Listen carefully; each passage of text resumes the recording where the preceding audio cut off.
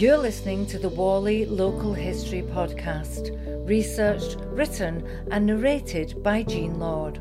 This episode is kindly sponsored by the Whalley Local History Group. If you're enjoying listening to this podcast, please click to follow to ensure that you're notified of each new episode. The birth of Whalley Village Hall and Austin's Antiques Collection. I can give no better tribute to Mr. and Mrs. Austin and their lifelong interest and business in the world of antiques than to read an account written by their friend and contemporary, Mr. T. Wonnacott, who on the death of Mrs. Austin dealt with the sale of the collection at Sotheby's. Such was the extent of this collection. It took 3 days, 15th, 16th, 17th of May, 1996, all day. The list included European and Oriental ceramics, Oriental works of art, furniture, silver, jewellery, portrait miniatures, pictures, clocks, watches, bronzes, and other works of art. 1,294 pieces in all. A Daily Mail newspaper, April 1996, reads, "The 1 million secret of a quiet couple's old curiosity shop."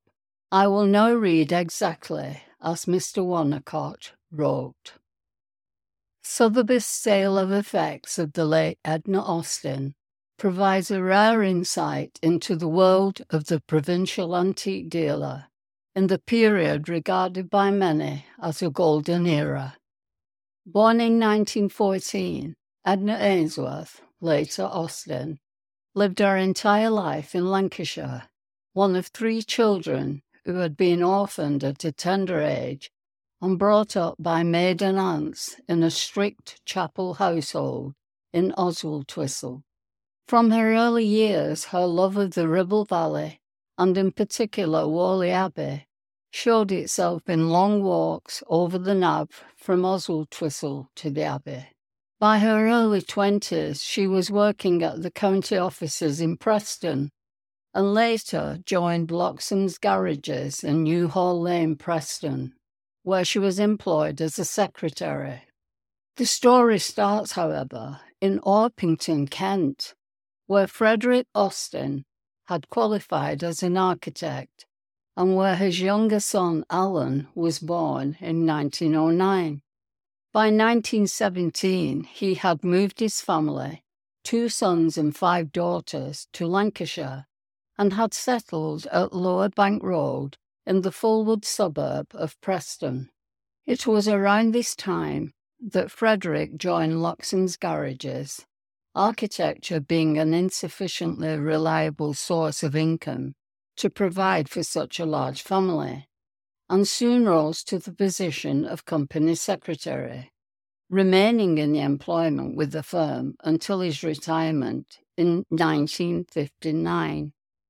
Frederick Austin was always extremely interested in antiques, and that, coupled with his early qualifications as an architect, led him to convert the lower ground floor of his house in Fulwood to what would become known as the garden room, in order to house his ever-growing collection. Alan was inspired by his father's love of old things, and he helped him on his buying trips. He had his first insight into the wonderful world of antique dealing at a tender age. Alan's early entrepreneurial skills were developed by the family's need of bicycles.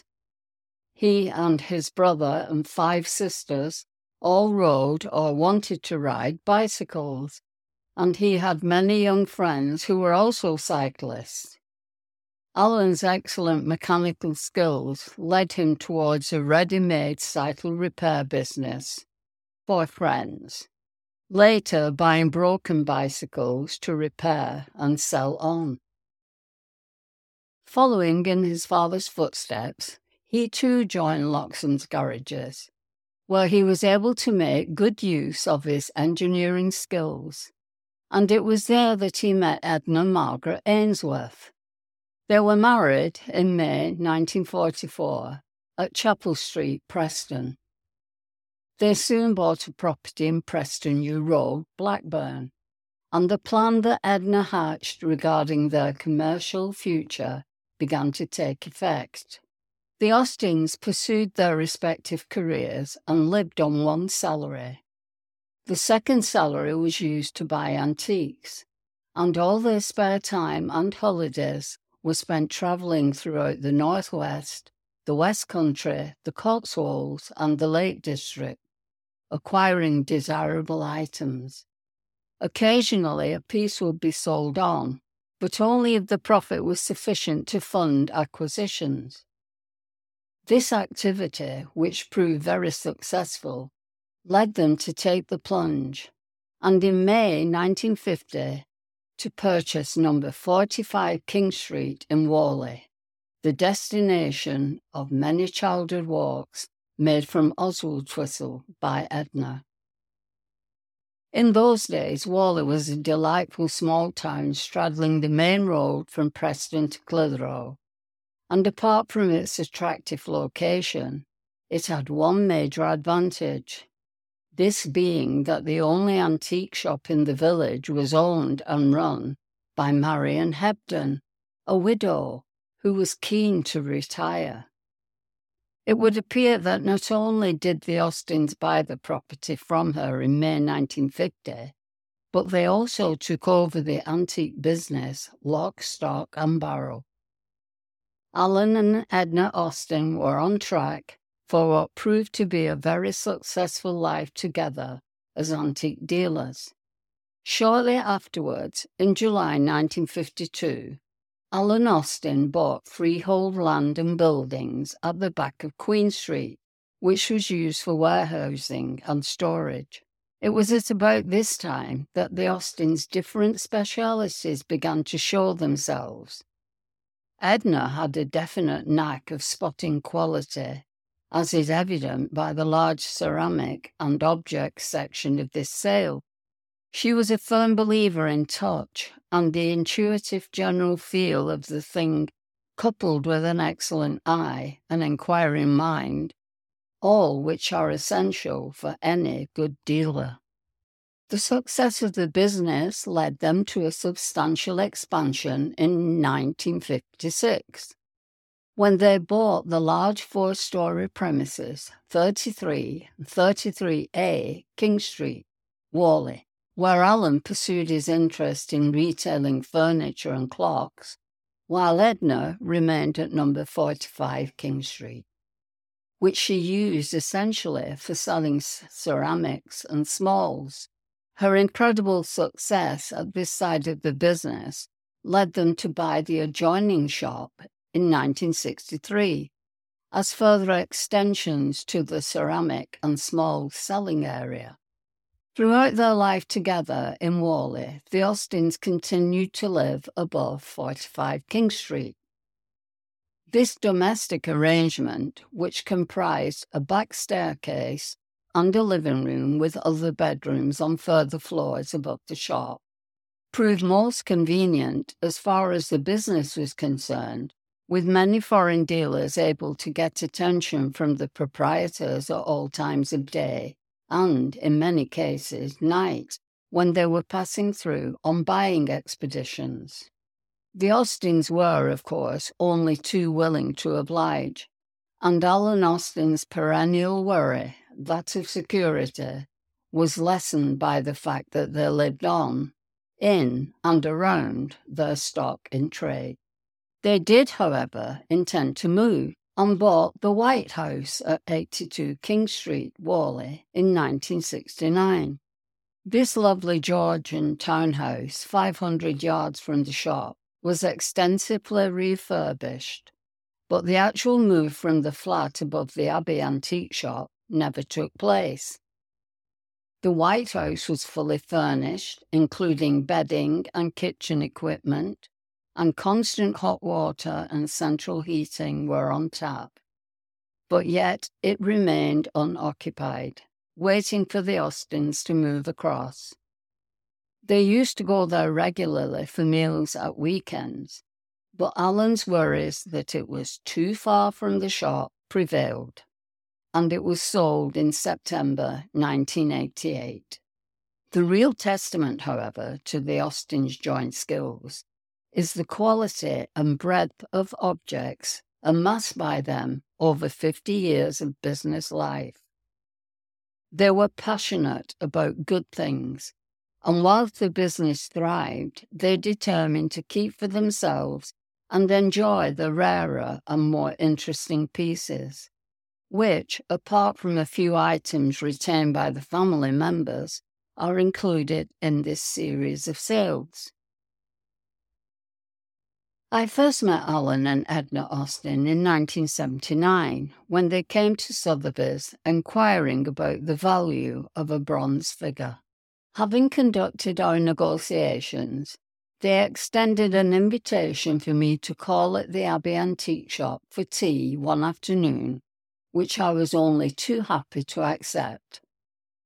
From that moment, we formed a regular acquaintance, which took me back to Whalley practically every year to discuss the sale of one piece or another. There was always some fresh piece of stock to look at or to ponder over. Alan was small in stature, yet spry, despite not enjoying the most robust health.